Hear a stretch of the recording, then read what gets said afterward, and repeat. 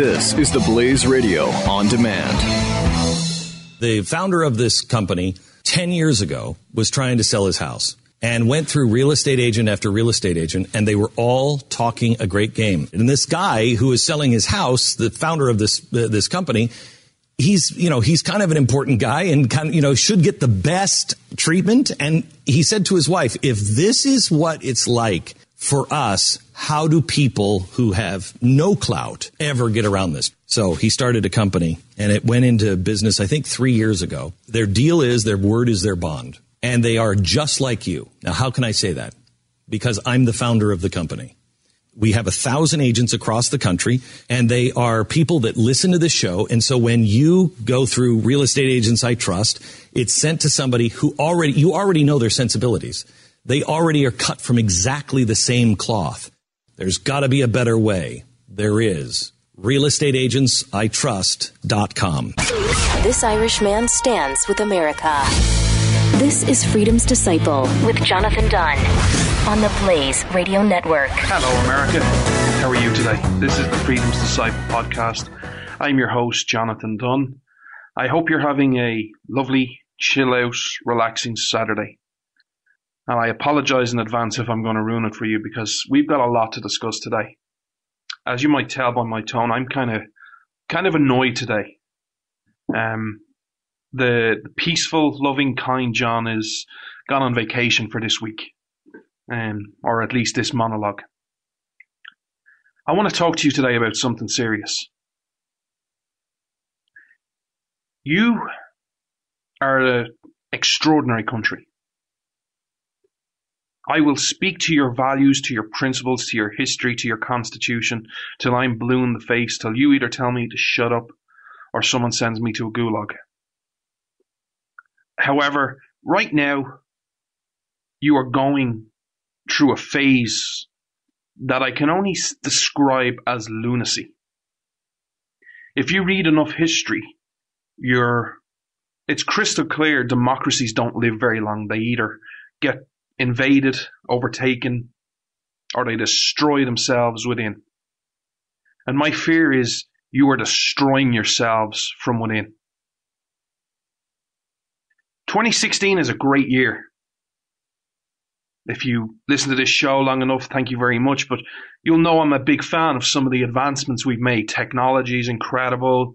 You have more information at your fingertips now than Bill Clinton had access to in the White House just 17 or 18 years ago.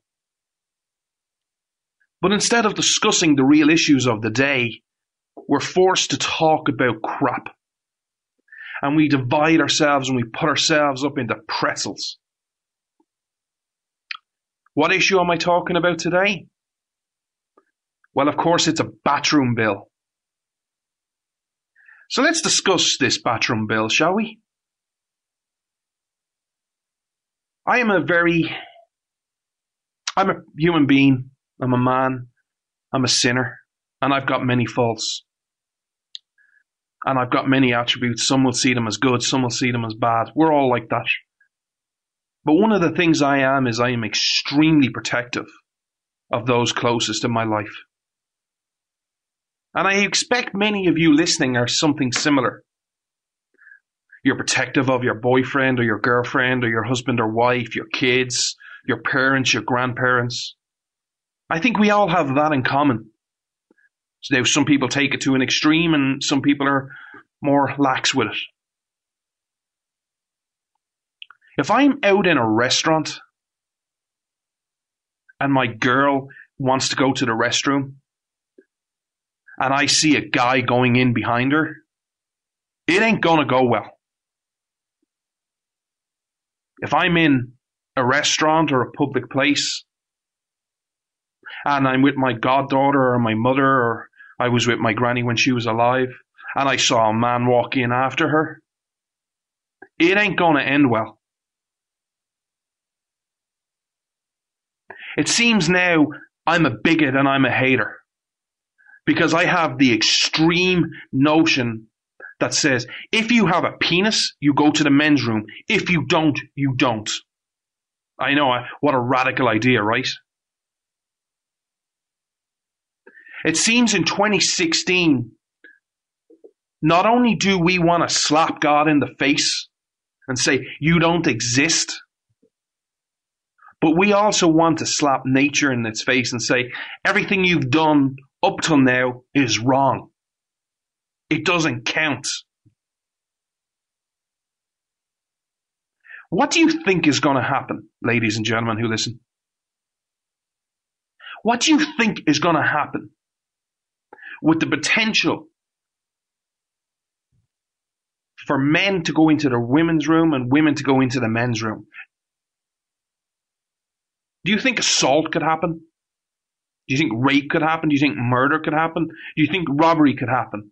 Heck, do you think people might just go in just to get their kicks to see someone else? Do we care about the majority and their comfort, or is it only about the comfort of the minority? Oh, I'm transgendering, you have to accept me. Fine, I have absolutely no problem if you're going through that. However, are you so wrapped up and engulfed in your own principles and your own I'm entitled that you don't see the danger to this? But that's not all. It seems in 2016, it's too much to ask the GOP frontrunner to say, if you've got a penis, you go to the boys' room. If you don't, you go to the girls' room. Apparently, that bar is too high to ask of the frontrunner of the GOP. Because, well, he just said, well, the best advice I heard was on talk radio, and they said just leave it the way it is. Way to go. Way to go. That's the front runner. That's the front runner of the GOP. Oh my God, how Reagan and Lincoln must be so proud. If only they could see their party now. It seems, and I can guess I'm going to get some hate, that I dare attack Donald Trump. It seems in 2016, when you endorse someone or when you support someone for candidate, we have this unwritten rule where you can't speak out. Well, question one today I would ask you to think of over this weekend is, what way do you want to live your life? Do you want your political candidates to define you and you go goo ga gaga every time they announce a policy decision that it's automatically right? Or do you define your political candidates that when they're wrong, you speak out? And you speak out with passion. And you say, no, that's not the way it goes. And you make your case. And have the balls, yes, I said it, have the balls to say, if they don't agree with you, then I'm not voting for you. You've lost my vote. Oh, well, then I'll only be proved wrong. In case you've just tuned in and you've listened to me, yes, there is anger in my voice today. I'm angry because the country I love is going to hell. And people are falling for it. I did some research for this show. Today's show is going to be about Ireland. But I did some research just for this segment of all the things I'm angry about, and I just took 30 seconds on Google to get the exact figures. You want to know what I'm angry about? How about we start with a $19.3 trillion debt? Or how about the unfunded liabilities of over 100 trillion? How about we get angry about the 44 million people who are living on food stamps, or the 161 million who are living off benefits, or the 815,004 bankruptcies, or the 546,000 foreclosures, or the 93 million people who are not currently in the workforce? Oh no, we can't talk about them. We got to talk about who uses what bathroom. The reason the left and the progressives or the statists, whichever term you want to use, don't want to talk about those issues is because they don't have a solution. This is all they can run on. And the GOP frontrunner fell hunk, line and sinker for it and said, yeah, I think we should just leave it as it is. They're just some numbers. But I'll go one step further. Economic Freedom Index. America ranks 11th. Ireland ranks 8th. The top countries are Hong Kong, Singapore, New Zealand, Switzerland, Australia, and Canada 6th. I repeat, America is 11th. What have those countries got that you can't do? Can you give me one reason why you can't be more economic free than any of those countries? How about freedom of the press? America ranks 18th. Ireland ranks 9th. And before I forget to tell you, part of the Irish media is run by the state. You can't even beat a state-run media and some small stations in press freedom. The top countries of freedom of the press, Finland, Netherlands, and Norway. What have they got that you haven't got? How about human freedoms? America ranks 20th. Ireland ranks 8th. The top countries there, Hong Kong, Switzerland, and Finland. This is America in 2016. What are you going to do about it? Are you just going to accept it? Are you going to fall for the myth that has fallen every other country in the rest of the world, including the countries I named, that says, you know what, we just need a better person in the White House. Government just needs to be managed better. We need government to do things. We need a certain person in the White House.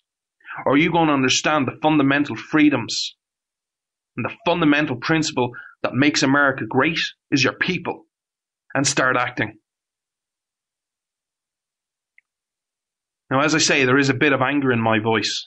I can get angry with the best of them. I love your country. I can get angry at a moment's notice if you want me to. Here's the difference. I was at a birthday party a couple of weeks ago. I was at a kid's birthday party a couple of weeks ago. That kid turned the ripe old age of 4. That kid has the capabilities to show the emotion that is anger.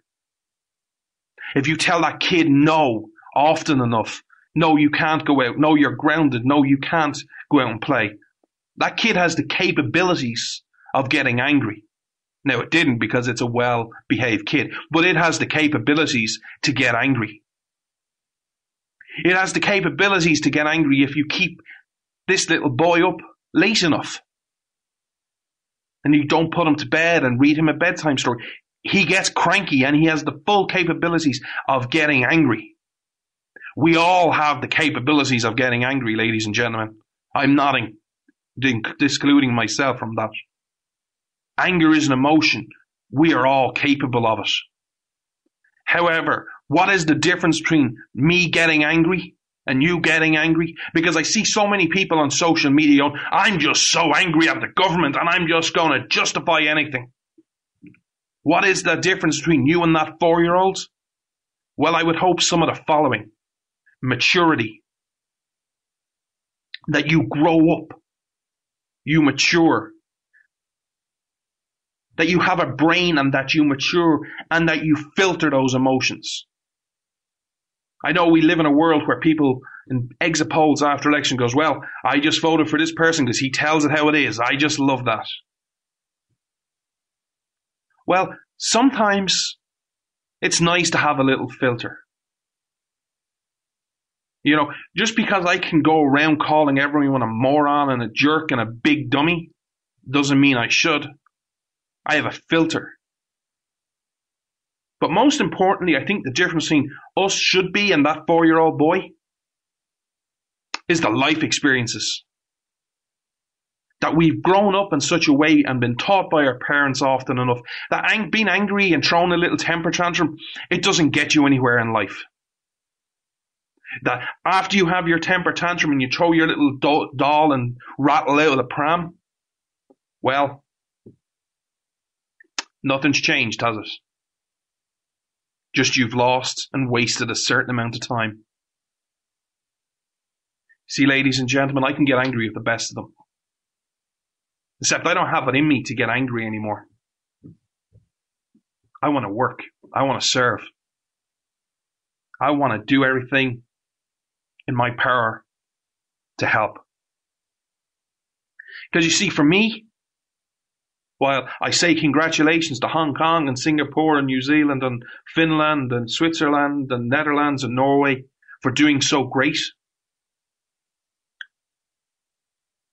for me, for America being the exceptional nation I know you are, you should be number one in all these.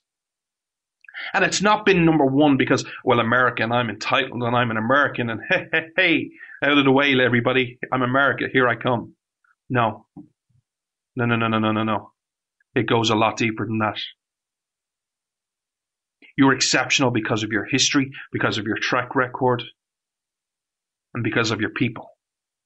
And through hard work and determination, and by following the principles you followed in the past, and by enacting them and inspiring future generations, you should be number one in each of these.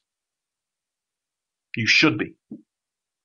And I hope and I long to see the day that you are number one in them again. But being number one, it's not all about winning. It's how you get there. It's the journey. I don't want to see you number one in press freedom or economic freedom because, well, we elected this person and they went into the White House or they went into Congress or this party controlled Congress for 12 years and they just passed all these bills and just made everything easy for us.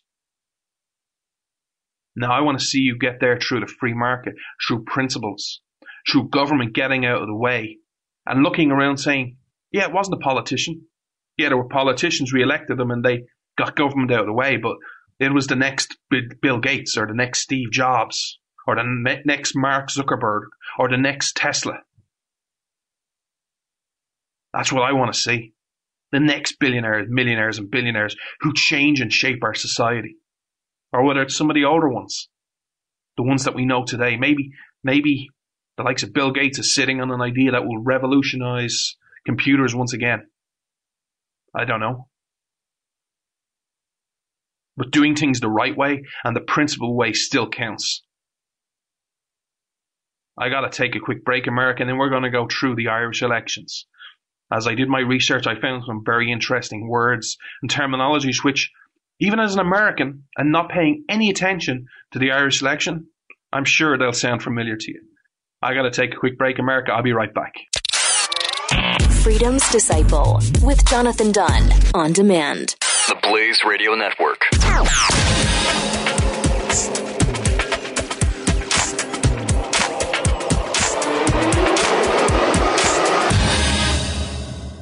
The founder of this company 10 years ago was trying to sell his house and went through real estate agent after real estate agent, and they were all talking a great game. And this guy who is selling his house, the founder of this company, he's kind of an important guy and kind of, should get the best treatment. And he said to his wife, if this is what it's like for us, how do people who have no clout ever get around this? So he started a company and it went into business, I think 3 years ago. Their deal is their word is their bond, and they are just like you. Now, how can I say that?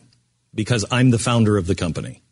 We have 1,000 agents across the country, and they are people that listen to this show. And so when you go through Real Estate Agents I Trust, it's sent to somebody who you already know their sensibilities. They already are cut from exactly the same cloth. There's got to be a better way. There is. realestateagentsitrust.com.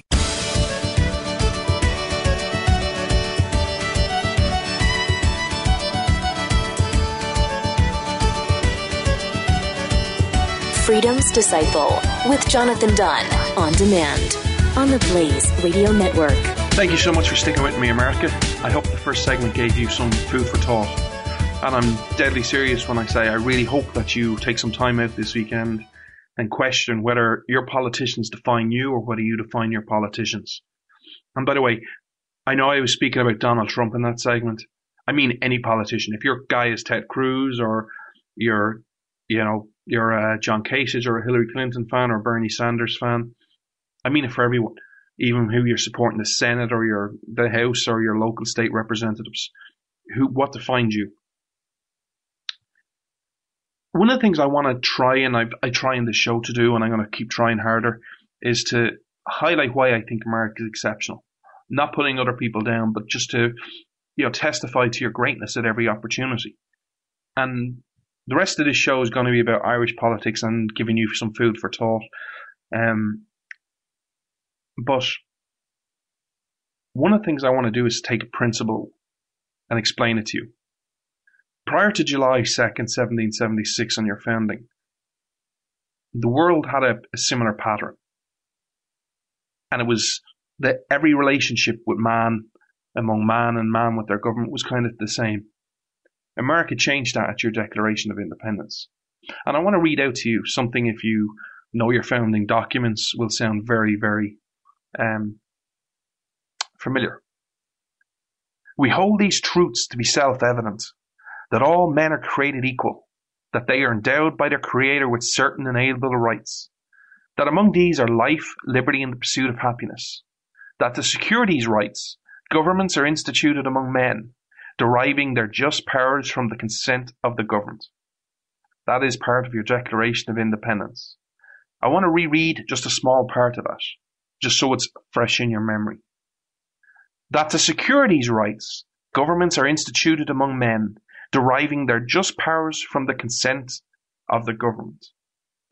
That's America's Declaration of Independence. Let me quote to you from one of the party's manifesto in Ireland in the last election. And this is pretty much consistent all the way through.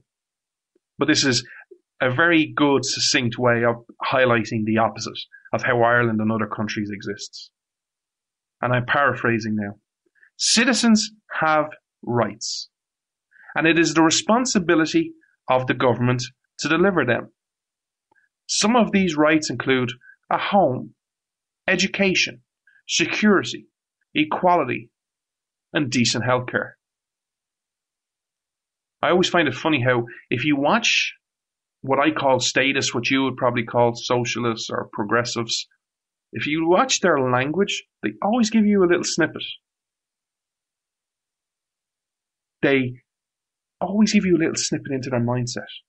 So you're no adjective for a home or education or security or equality, but you're only entitled to decent healthcare. My definition of decent healthcare could be totally different to your definition, and that could be totally different to someone else's.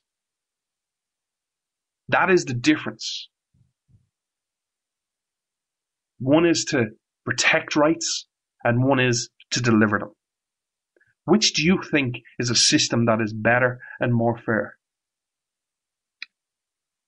Now, as I was reading these pages, manifestos, some as short as 20 pages long and some as long as 150 pages long, it's great. I love this, the statists, no matter what, in a way Karl Marx is right, that sometimes the working man has more in common with working men in another country than they do with their own countrymen. That was one of the, the workers of the world unite.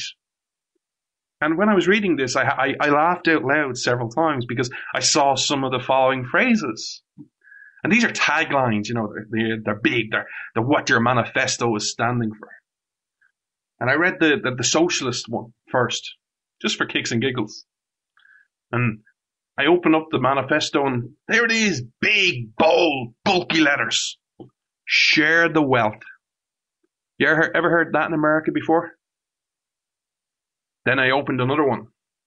An Ireland for all. Then as I was reading through certain policies, I heard some of these following lines, and I'm sure you've heard this before. I can't place where. We need to invest in our roads, our transports, and our broadband, and including 4G. You change a few words, roads and bridges. I'm not going to mention names. You all know who I'm talking about. And then there was this other tagline which was great. There's big bold letters. There's no more time for the boom in big letters and bust. We need a recovery for the average family. Just on a side point, before I get down to the actual policies, the one thing I'm always amazed about, and I actually don't understand how they get away with this. So, let's just put a progressive mind on for a minute, or a socialist mind, the left mindset, and look at someone like me who's for freedom, for the free market, for who thinks income tax is immoral. I'm a hater. I'm a bigot. I'm a racist. I hate women. I hate everyone. And I'm just not compassionate. Yeah, as I read these policies, both in America and as I was reading these Irish policies, it was all about the average and the middle class. You know, if you were compassionate as they would claim to be, you would think that you would focus all your policies on the poor, not the middle class, not the people who actually do something. I just find that ironic, and how we now live in a society where if you're extremely rich or extremely poor, we don't give a crap about you in politics terms. It's all about that middle, that healthy middle, the average. So as I was reading, oh, by the way, the other thing, second point I forgot to say to you, it was amazing how many times I read the following words. What do you think is the word I read the most in those manifestos? Any guesses? Let me tell you. The word fairness. I read the word fairness or fair so many times it was frightening. What is fair to you is not going to be fair to me, is not going to be fair to Donald Trump, is not going to be fair to Ted Cruz, is not going to be fair to Glenn Beck, is not going to be fair to Sean Hannity, is not going to be fair to Hillary Clinton, is not going to be fair to Chris Matthews. We all talk and write now as if, well, fairness is this defined thing. Well, that's fair. You know, your fair share. That's not fair. We need a fairer society. And of course, we use these vague terms so we can have so much debate. Now, if you watch the Irish election, it was incredible. The one positive thing about the Irish election, I will say this about it. I'll do the positive before I do the negative. The one positive, it was like 3 weeks and 2 days, or 3 days. It was fantastic. It was like, we're calling an election, it's going to be this Friday, boom. And 3.5 weeks later, it was done. You know, it's so much better that way. It also has its pit side because you don't get to discuss the issues that much.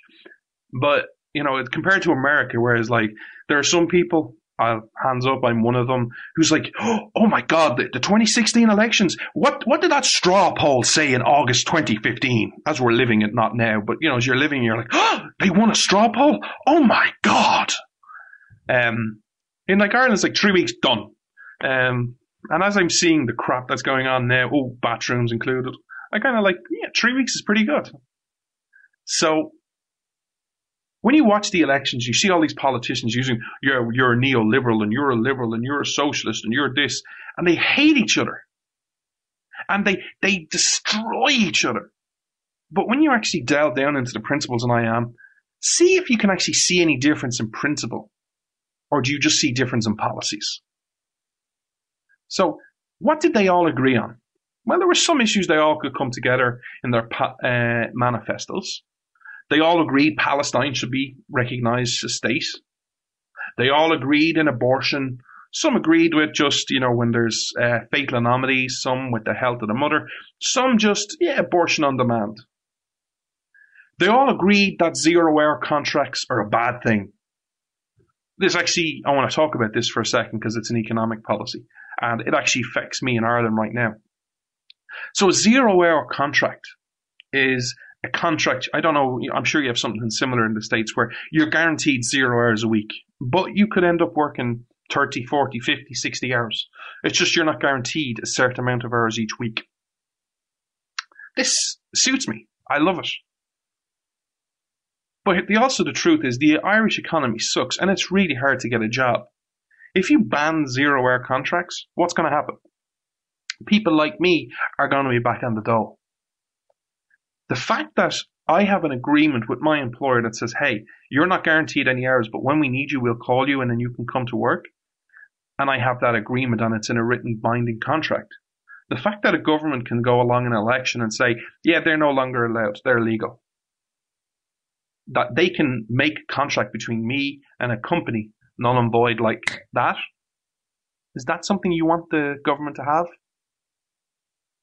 That's just a small point, just something to think about. What else did they all agree on? Well, of course, they all agreed on resource centres. We need more resource centres. And what a resource centre is, well, they're these little centres that you set up in populous areas, and they're for a certain thing. So you have LGBT, you have a homeless centre, you have an elderly centre. They all provide services for a certain demographic. They all need more of these. We need more funding centres, all paid for by the government and the taxpayer. Of course, naturally, Ireland being the nation that it is, it's part of Europe, part of the UN, and very proudly so. It's such a great thing. We all believe in climate change. We believe in the UN figures, and we all agree we have to hit the CO2 and emissions targets. And one of the ways to do that is, if you all drive less cars and get more public transportation, which of course results in more money for the public transport. So what did they disagree on? And this is where I would ask you to think about, is there much disagreement here? Is this like all a mirage? Because we're not supposed to hate each other. Just to give you some background, Ireland has what they call civil war politics. And the two main parties, Fianna Fáil and Fine Gael, they're the civil war, and they will never see eye to eye on things. There's this hatred. If you're in Fianna Fáil, you hate Fine Gael and vice versa. And basically it all boils down to a load of nonsense. But it all boils down to one thing. One party wanted united Ireland and thought, Michael Collins shouldn't have agreed to the 26 counties, that he should have went back and demanded the 32. And another thing said, we'll take the 26 and we'll get the other 6 at another date. That's what it all boils down to. There was an Irish Civil War, and it's all... I'm sorry, I don't love Ireland. I can't really be much passionate about it. But that's what it's all about. We all hate each other, If you're in this party, it's like, in many ways, it's like America. If you're in the GOP, you hate Democrats. If you're in the Democratic Party, you hate Republicans. And if you're in either of them and you are a Tea Party person, they all can agree on one thing. They hate you more. That's just the way it goes.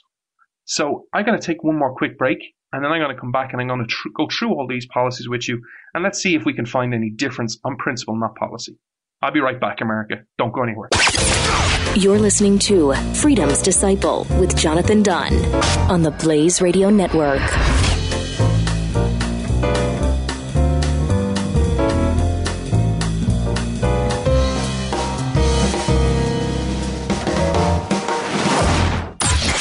Jay Severin. And what's going to kill these heroes is not a Sidewinder missile from a Russian aircraft. What's going to kill them is something that blows out in their own engine because they're flying an aircraft which essentially was built 30 years ago. Although every welfare system still gets its money. Don't worry. Jay Severin. Weekdays 3 to 5 p.m. Eastern on the Blaze Radio Network.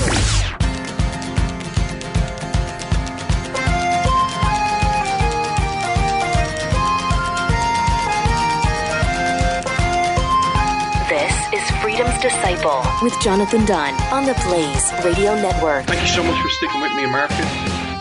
If you're on Twitter, give me a follow, give me a tweet, tell me if you dislike me or think I was wrong or you think I was misspoken on some issues. Give me a tweet, give me a follow, give me a private message. I answer them all. I try my best to engage with people as much as possible. It's at Freedom Disciple, or on Facebook at Freedom Disciple. So some of the policies, the big ones. So let's start with the biggest in many people's eyes. Healthcare. I love the taglines that some people use for healthcare. I found this one. Universal access based on need alone, not the ability to pay. I kind of think I've heard that from certain presidential candidates and presidents and politicians. It's funny. So what are the differences?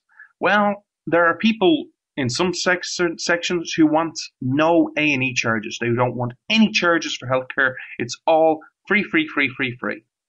There are some people who want an administration fee. If you go to A&E, you're still seen. It's based on need alone. They get your name and address, and then they send you a bill. And the way the system kind of works now is if you don't pay that bill, no one's going to come looking for you. It's just the way it works. The other big difference is people now are not happy with just universal access to healthcare. They now want GP care, which is, the doctor that you go to down the surgery. And they want it free for all. Other parties are like, look, we're doing this policy now. It's free for all those under 6. We're going to continue rolling this out, and then maybe we'll look at it down the road. Do you see much difference there? However, there was one troubling sentence I found yet again they're all pretty much socialists. Some admit they're socialists, kind of like America. Some are socialists and they go, we're socialists, we're progressives. And then there are others going, I'm not socialist. No. I'm a liberal, or I'm a center moderate person. I just happen to believe in all the same policies. But there was one troubling statement that I find, and I've seen this in America to different descriptions. And where they talk about Ireland has a 2-tier health system. You've got your public and you've got your private, and all those evil people who have private insurance. Those people who said, I'm one of them, who say, hey, in case anything ever bad happens to me, I need insurance. I want to get the best healthcare I can get. Well, what we need to do is, over a period of years, we need to replace that private spending with public spending. Well, that's nice. So you're going to take my private money that I pay for my insurance and then basically use it for all public spending. So for me being responsible, there is no benefit. Just screw the system. That's healthcare. Second issue I'm going to talk to you about, and again, you can decide whether the policies are different. A big issue in Ireland right now is homelessness. All these people it's kind of, in some ways, it's actually similar to what you went through under Bush with Iraq. You have these little counters. All these people are on the streets homeless, and it goes up and it goes down per night. And, well, we don't have counters. We just are told it's up and it's down. And there's all these reports on homelessness. And I'm not belittling it. It is a huge problem. However, the solution in my eyes is not government, but that's a discussion for another day. So one of the big issues in this election was, well, we need more social housing. We need government to own more housing and to build more housing. It's their responsibility. Everyone, as I said at the start of the show, is entitled to a house. So what's the difference? Well, the policies are, one said we need 100,000 new homes. Another said we need 50,000 new homes. Another one committed to 110,000 new homes and then 25,000 new homes each and every year after that. Another one just said, no, we just need 25,000 new homes each and every year for eternity. And then another one went really big. It was like, I'm just going to blow everyone else out of the water and hope this sticks. We need 150,000 new homes. It's like an auction process. Hey, I've got 25 here. Can I get 50? I've got 50 here. Can I get 100? I got 100. Can I get 110? I got 110. Anyone else want to blow me out? 110, 110. Oh, 150. Sold to the big guy over the back who's going to all think he's so compassionate. We need 150,000 new homes. But then you realize, hey, it's the taxpayer who's paying for it. There were some nuggets in here. All government, you'll see a team here. One said that because certain people do buyback schemes where you're allowed to buy your home, one of them, outrageous in their plan, said the minimum state ownership of houses should be 200,000. It should never drop under that. Just think about that for a minute. The state should always own 200,000 homes. Now, this might sound very little to an American. Just put this into context. Ireland's a nation of about 4.5 million people. 4.5 million people. You're a nation of 330 million. There was other things where they're bringing this scheme now back. It's called the first-time buyer scheme or the save-to-buy scheme. It's basically where you put €4 into an account and the government puts in $1 or €1. And you can do up to a max of $1,200 a year, somewhat more than that. Basically, it's a 25% grant for you to buy if you're a first-time buyer. Other people want to, raise the rent caps and freeze rent and do this to rent and give more rent relief out. These are all different policies. Do you see any difference in principle there? Or do you see a common theme running through it? It's all government. Then we get to taxes. Ireland has many taxes. When you work and you're an employee and you work for a company, one of the biggest differences between America and Ireland is the actual employer deducts it at the end of the week, at the end of the fortnight or the end of the month. And then you get your pay minus tax. And we have 3 taxes. We have your income tax. We have our health insurance tax, which you pay regardless of whether you have private health insurance or not. And then you have this USC, which is a universal social charge. Well, here are the following policies by all the parties, because this was a big issue. Everyone was discussing the USC. It's the smallest percentage of tax of all 3, but there was such a debate over it. And here are the following policies for all the parties. One said, everyone under €20,000, no USC charge. Another one, 70,000 and under, no USC charge. Another one said 72,000 and under, no USC. Another one said 80,000 and under, no USC. And then, of course, there's always those one Marxists who wrap themselves in compassion and said, we're not cutting USC. What we're going to do is everyone over €120,000 a year, we're going to increase it on them. I love these socialists. They just totally go against the grain. And then there was another party who said, who are actually the government party at the minute, who said, we're just going to fully abolish it. We don't need it. It's a punitive one. We can afford to get rid of it. The economy's doing a lot better now. And there was outrage. I know, heaven forbid, Ireland, socialist, having a tax cut. No, we can't have that. And they reversed the position, and eventually they put out some type of policy. I can't remember. I didn't look for it. It wasn't in their manifesto. But they kind of made some relents. They said they'll, on the higher earners. Do you see any difference there? It's like an auction. We got 20,000 and under, no USC. Can anyone do better? Oh, 70,000. Great. Any better than that? 72. Yes, sold. Any better? 80,000 and under, sold to the man in the middle. This is the type of policies that you get. Education. Everyone wants to talk about education. And again, going through the socialist policies, I found a little nugget. You'll love this one. This will actually frighten you because Bernie Sanders could say this. It is the responsibility of the government to provide a universal, wait till you hear all these adjectives, universal, accessible, lifelong education for free. Let me say that again, because this will frighten you if you're listening and you see, because America's probably a few years behind Ireland on this. Universal, accessible, and lifelong, and free. Basically, if you want to go to college till you're 65, never work a day in your life and have ABC and DEF and HIJ and MBA and DAA and COO after your name, you can do that. You never have to work. It's great. Other people want free college. Just free college. You can get a degree and that's it. Then it goes on to welfare. You know, all the benefits that we get. These range from, again, hopefully you're seeing a trend here. I'm trying to get through as much as I can. Reverse the cuts back to what the rates were in 2009. Again, we've had that evil austerity. We had the bank bailouts. If you followed any of the Irish news, we've been hurt by the recession. We got bailed out by the IMF and the EU. And basically, austerity kicked in and certain welfare rates all went down. So one party said, back to pre-austerity rates. Another person said, well, what we need to do is increase all benefits across the board by €10 a week. And then another one said, that's not enough. We need €20 increase across the board. The pensions, we have a state pension like your Social Security, except we don't really pay into it. We just get it at the end of the year, at the end of our lifetime.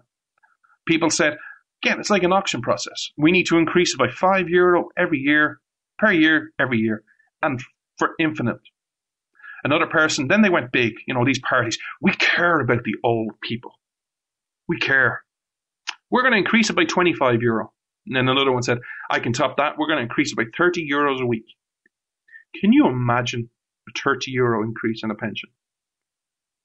Bearing in mind that Ireland is very much like America, and it says, you know what, and this is to people my age, and I'm in my early 30s, you probably won't get much of a pension. They're already increasing the pension age. It was 65 for people like my mother's age, who's in her late 50s, early 60s. She'll be able to retire, I think, at 66. When it comes to me retiring, it'll be 70. An issue I'm very passionate about, and I'm planning a show on down the road, the minimum wage. We got to have compassion. We got to have compassion for all these workers. That the evil employers are exploiting people.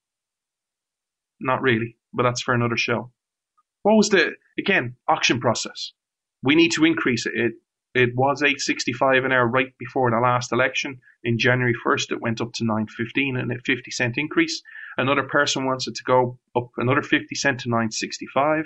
Another person wants it to go up to $10.50. We're now talking about an increase to the living wage. So what one person wants to do, or one party wants to do, is everyone who works for the government, you're no longer, your basis is no longer the minimum wage. It's now what we call a living wage. And that living wage will be $11.30 an hour. And how they came up with this living wage is brilliant. They got all the salaries across the board, and they said, add them all up and do 60% of it, and that's what you get. That's your living wage. It's nothing to do with your means. It's 60% of the average wage, and that's $11.30. And then all in this, they had a new policy for the working family plan. So basically, if you were part of a working family and you work more than 15 hours a week, you will be paid $11.75 an hour. And what this plan does is says you're on minimum wage, you're on $9.15 at the minute, and let's say you work 20 hours a week cleaning the local offices or the local hospital. Well, see, that's not fair. You're a working family. So the state will pay you, in this case, the additional $2.60 an hour for each hour that you work. It's wonderful. Now we get on to other policies. Are you seeing anything, by the way, I'll stop here because there are a few other policies I want to talk to you about. Are you seeing any difference from America now, by the way? Is there anything here that is not in America? Welfare, minimum wage, education, taxes, and even the housing go to HUD. A few other policies I want to talk to you about. Childcare. I love this line. Again, it was mainly from the socialists. Childcare is a universal right. Childcare should never be provided by the private sector because it hurts the poorest in society. I love their way they talk. So what did they want? Well, people wanted a cap on the costs. Basically to tell a private business, you can only charge so much for your products. Others wanted a €2,000 grant a year. One wanted a universal. Just, hey, everybody gets free childcare. Just put everyone there. Let the government run your child. Then there was the scary policies. The €2,000 subsidy for 9 to 36-month-old babies. There was the maternity leave, extending parental leave, increasing maternity benefits. And then, of course, the little nugget, which was actually put in by the government. We'll give you a free second preschool year because we got to get those kids in earlier, indoctrinate them. And then I moved back. A couple of more policies I want to talk to you about. Income tax, the big tax. This is the big, big, big tax. One came out and just said it. Hey, we need to increase income tax on everyone, across the board. Then we went back into our socialist mantra and some said, no. We need to leave tax rates the way they are, except we need a reduction for the middle class. Because, and I quote, the middle class is what defines a success or a failure for a nation. And then, of course, the big Marxists came out and said, no. Leave the tax rates the way they are, except the 100,000 people. What we need to do is we need a new tax band. Anyone earning over €100,000, because they're rich, they're millionaires and billionaires. Anyone earning over 100 grand needs a new tax. We need a 47% tax rate on people earning over 100 grand. There were people talking about increases, huge increases. There was one frightening one, capital gains tax, increased from 33% to 50%. Of course, there was another one. Again, you've heard all these in America. A 2% wealth tax on everything over €1 million. And now some of the election issues, which is starting in Britain, Hillary Clinton endorsed last week with the mayor in New York, and it's now in Ireland. We need a sugar tax, a 10% sugar tax. We need a new Robin Hood tax, which basically means every time you exchange or sell shares and bonds, 0.01% of the value goes to the state. Can you imagine the impact that would have? 0.01%. It sounds tiny, but if you sell shares at a loss, you still got to pay the tax. And if you got to sell shares at a profit, you still got to pay the tax on the gain, but you also have to pay a tax on the price that you pay.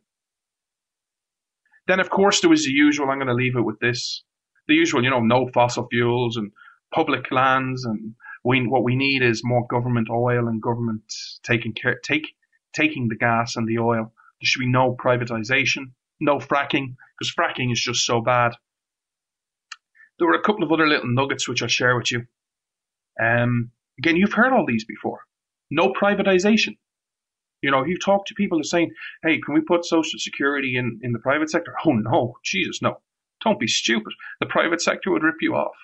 One party came out and said, I don't care what the policy is, if government does it now, we should ban privatization. There was a new bank for investments, to stimulate, because I love, if you ever want fun that you can just get away from reality, talk to a socialist about job creation. It's hilarious. It makes you cry, but it's hilarious. We need a new state bank. You see, the banks aren't lending. The banks are just evil. They took all this money from the people. They got bailed out, and now they're just not lending to people. So we need a new bank. We need to create a new state legal body. Because you see, having these private lawyers and paying their fees, no. What we won't do, we don't want any privatization around here. What we'll do is we'll create a body.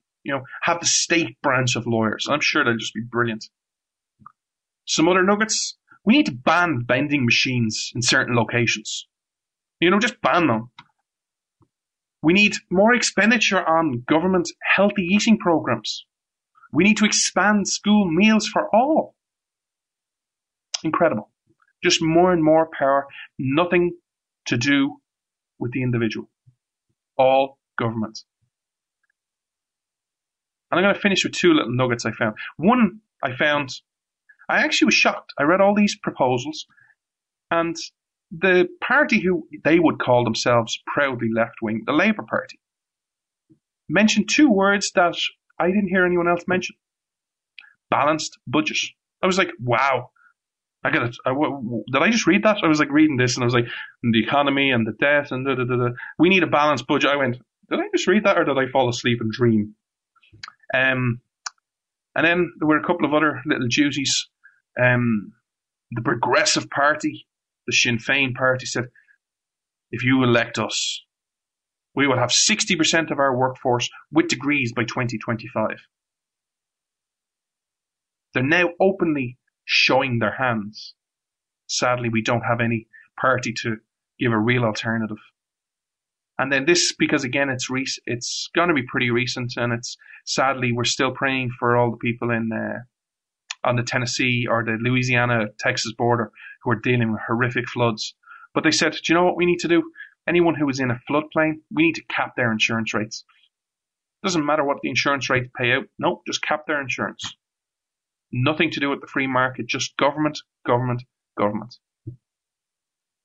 I got to take one last quick break, America, and then I'm going to come back and talk to you about voting and what your conscience says and give you a scenario I want you to think about this weekend. Don't go anywhere. I'll be right back, America. Freedom's Disciple with Jonathan Dunn on demand. The Blaze Radio Network.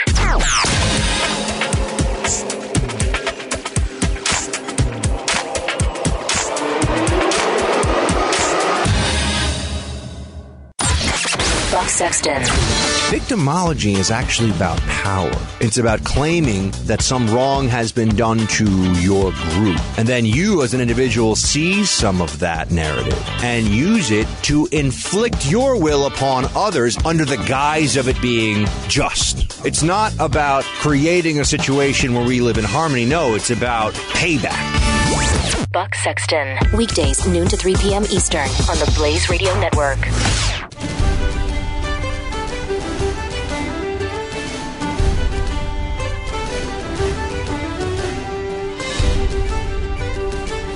Freedom's Disciple with Jonathan Dunn on demand on the Blaze Radio Network. Thank you so much for sticking with me, America. I hope I didn't bombard you with figures the last couple of segments. I tried to keep it as loose as possible and give it to you in a factual context. I finish up today's show. I want to talk to you and give you a couple of questions. With everything I just mentioned there, do you really see a whole lot of difference between Ireland, which is a socialist nation, and America? Like everything from the taxes, we just got to tax the rich, and anyone earning over, it's even the same figure with some of them. Anyone earning over 100 grand is a millionaire and billionaire. We got a big increase on them. We need to get the cap gains, wealth taxes, sugar taxes, maternity leave, childcare. Now the left are talking about childcare being a universal right. How long is it till the GOP adopt that mantra? Increasing in minimum wage, increase in welfare, increase in education. Don't cut taxes, increase them. More social housing, healthcare, free universal healthcare for all. Do you see much difference? The reason I don't get involved in left, right, Democrat, Republican, progressive, conservative is because the way I see things, and if you've listened to me for a long time, you'll know I see things this way. I call them utopian statists. Because regardless of what the problem is, regardless of what the economy is doing, regardless of the situation, they see everything as a nail. They see everything as a chance to expand government. And guess what? When you see everything as a nail, of course everything in your hand is always going to be a hammer. Because here's the thing, how many people use a screwdriver on a nail? Well, I'm sure there's some people out there who would, but it ain't going to get there. So, the reason I brought this up is because of two reasons. One, I can't get mad at Irish people because there is no real alternative. It's like America today. The freedom movement is non-existent in many places in America today. It is as existent as Ireland. But two, Ireland doesn't have the polling analysis that America has, but there was one nugget in the exit polls after the last election. The results of the last election are no one can form a government. So there's going to be a load of complications. But one of the reasons the government parties lost is because they sold the economy, how great it is and how it's getting better and how more people are at work. And they said, we're going to prioritize tax cuts over more spending. We're going to, abolish the USC. If you've heard the last couple of segments, that was one of their policies. And the exit poll said 45% of people would much prefer more government spending than a tax cut. That there is one stat that you can take to the bank and says there is no alternative. There is no independent streak in many people. It's all government. They've accepted hook, line and sinker that says, I don't earn my money. I earn my money in a job. The government can take X amount. It can go up, it can go down at any time just by the passing of a bill. And then the government gives me some back through benefits.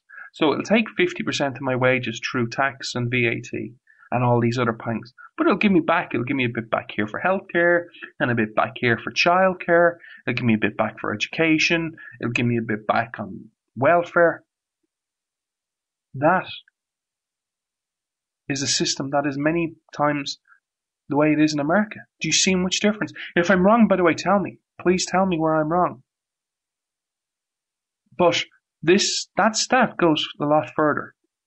I know people will say, well, what you need over there is a freedom party. No, what we need to do is to reach out and reach hearts and minds before you get to politics, because politics dirties the water. Even if you have the purest candidate running, it will always dirty the water. They won't like how he looks. They won't like how he talks. They won't like it's a man. They'll want a woman, or they won't want a woman. They'll want a colored person. Everyone has their own agenda. Let's talk about the principles. When 45% of your people says, we don't want spending cuts, I don't want any more of my money back, I want more spending. And by the way, this wasn't just people who are not working. This is working people who wanted that as well. They wanted more of their money taken for more goods and services. So we need to do a job of explaining real freedom. I know people today, and this is popular, they look at the young generation and go, oh my God, you're so stupid. Look at you, you're always on the phone, you're always on social media. I'll always defend young people because they didn't come out of the womb going, hey, I want to be on social media and I want to have my head in the sand. No, they saw it from someone. They're following someone else's example. So when you point a finger at someone, just remember there's three fingers pointing right back at you. It's easy to sit around here and get angry. It's easy to sit around and blame other people. Oh, the young people. Oh my God, they're so crap. They're so stupid. They're all voting for Bernie and they're destroying their own future. How about having a conversation with them? Showing them the real alternative. Because here's the truth, and just on one issue, I'm an economics guy in many ways. I see capitalism today. I'm not defending any capitalism I see today. I don't see any good capitalists. There are a handful, but not very many big of all the big ones. I don't support any of their types of capitalism. Even someone I used to admire an awful lot, Elon Musk. He's like, yeah, I got to take government money. I'm like, I thought you were a good capitalist. No, you're not. You're as crony capitalist, socialist as the next person. So we don't have a real free market capitalism defender today like a Milton Friedman. We need that. I want to finish today's show. I hope it has given you plenty of food for thought. But a scenario. I've witnessed many changes in your elections and how the perception and how people talk today about elections. And one of the changes I've witnessed, I've been around, again, if you've listened to me for a while, you've probably heard me say I've been around politics since Bush versus Gore. I've been around that long in American politics, and I've been either unfortunate or blessed to be around several campaigns. And any time, and come to think of it, many of them campaigns were losing ones. Maybe I was the reason. But when you would lose a campaign, you would sit down and you go, okay, why did we lose? Well, we didn't hit the right message, or people weren't concerned.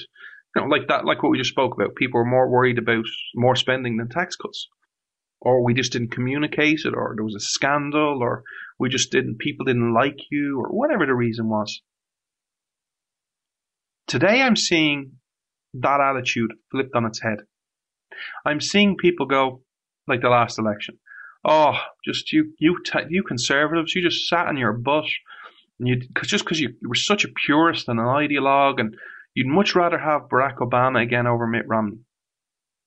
And the resentment in their voices and in their messages when I see all these. I'm seeing it again now. If you vote for a certain candidate, you're voting for Hillary Clinton. Is someone entitled to your vote?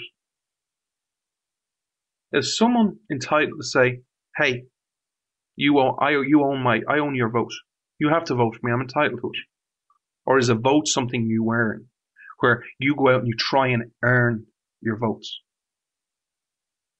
I can see a similar scenario happening in 2016, where a lot of people, regardless of on the GOP side, ever who gets elected, whether it's Donald Trump, Ted Cruz, or someone else, there's going to be a lot of angry, upset people. And there are people who won't vote for the nominee. Now, what is the nominee's job there?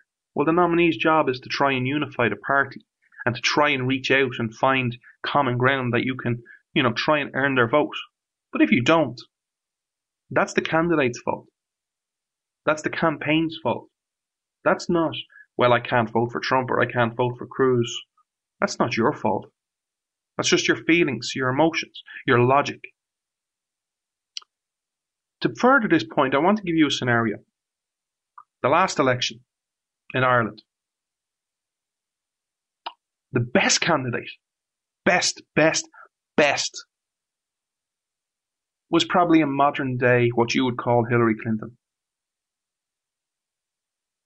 The worst candidate was, on policy, was Bernie Sanders, the self-avowed socialist.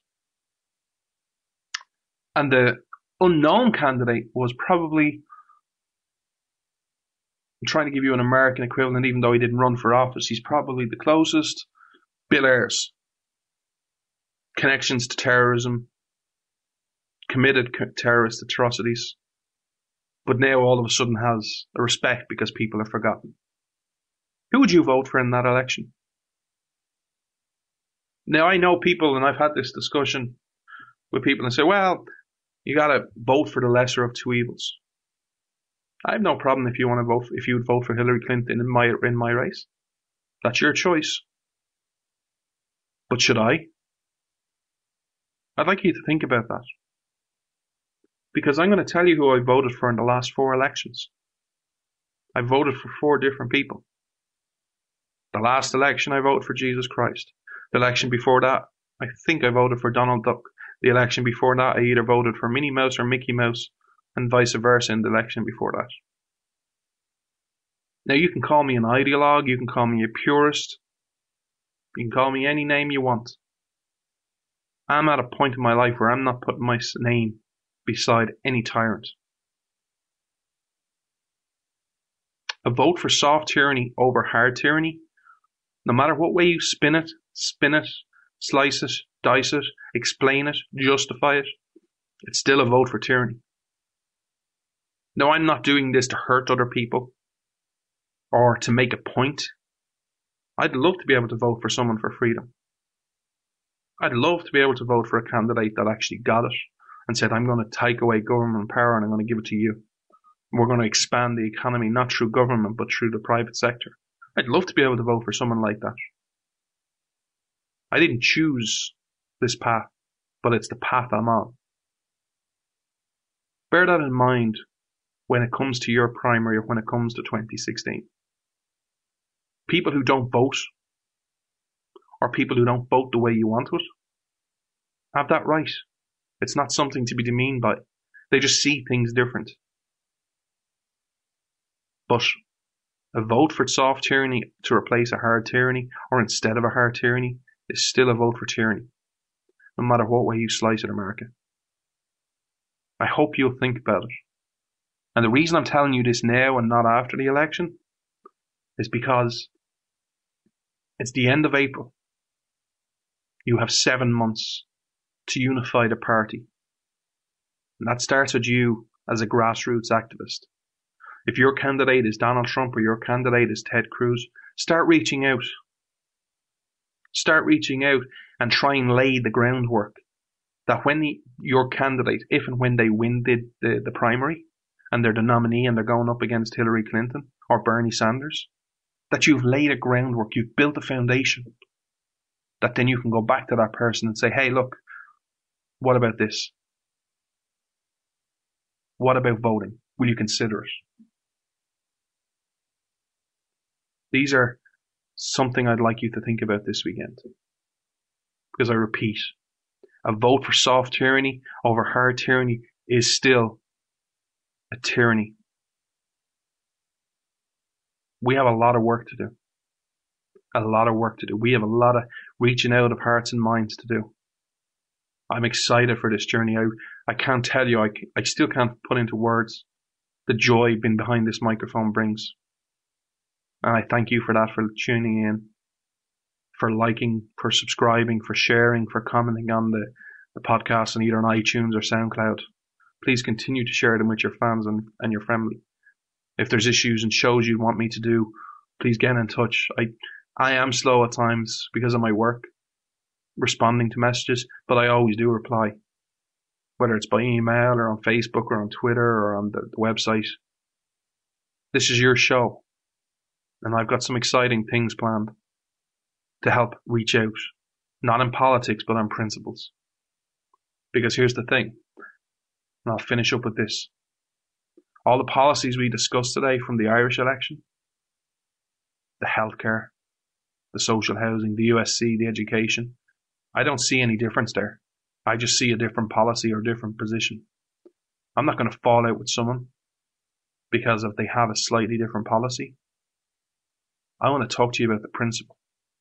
So instead of the debate being, hey, Do we need 100,000 social housing, or 50, or 110, or 150? I'm going to have an honest discussion with you and say, how do we get government out of the social housing? How do we cure homelessness? Not today or tomorrow, but permanently. How do we empower people? How do we deal with education? How do we deal with welfare? How do we deal with the minimum wage? How do we empower people? How do we limit government? Limited government has become a tagline I see so many people for. Oh, I'm for limited government. But I'm for the government doing this, this, and this, and this. I'm okay with the government telling you what the minimum wage is. We need to have an honest, frank discussion. Because freedom is hanging in the balance, America. What road will you choose to live on? And what road will you travel in your life? I hope you enjoy the rest of the weekend. I hope this has given you some food for thought. Please continue to like, subscribe, comment and share this content on iTunes or SoundCloud. And as always, I finish off the show by doing what I always do, saluting the real heroes of society, your police, your firefighters, your emergency personnel and your vets. And lastly, I salute you, the great American people. I always have believed and I always will. America is exceptional. America is great because of your people. Have a great Saturday and a great weekend, America. I'll see you next week. God bless. Freedom's Disciple with Jonathan Dunn on demand. The Blaze Radio Network.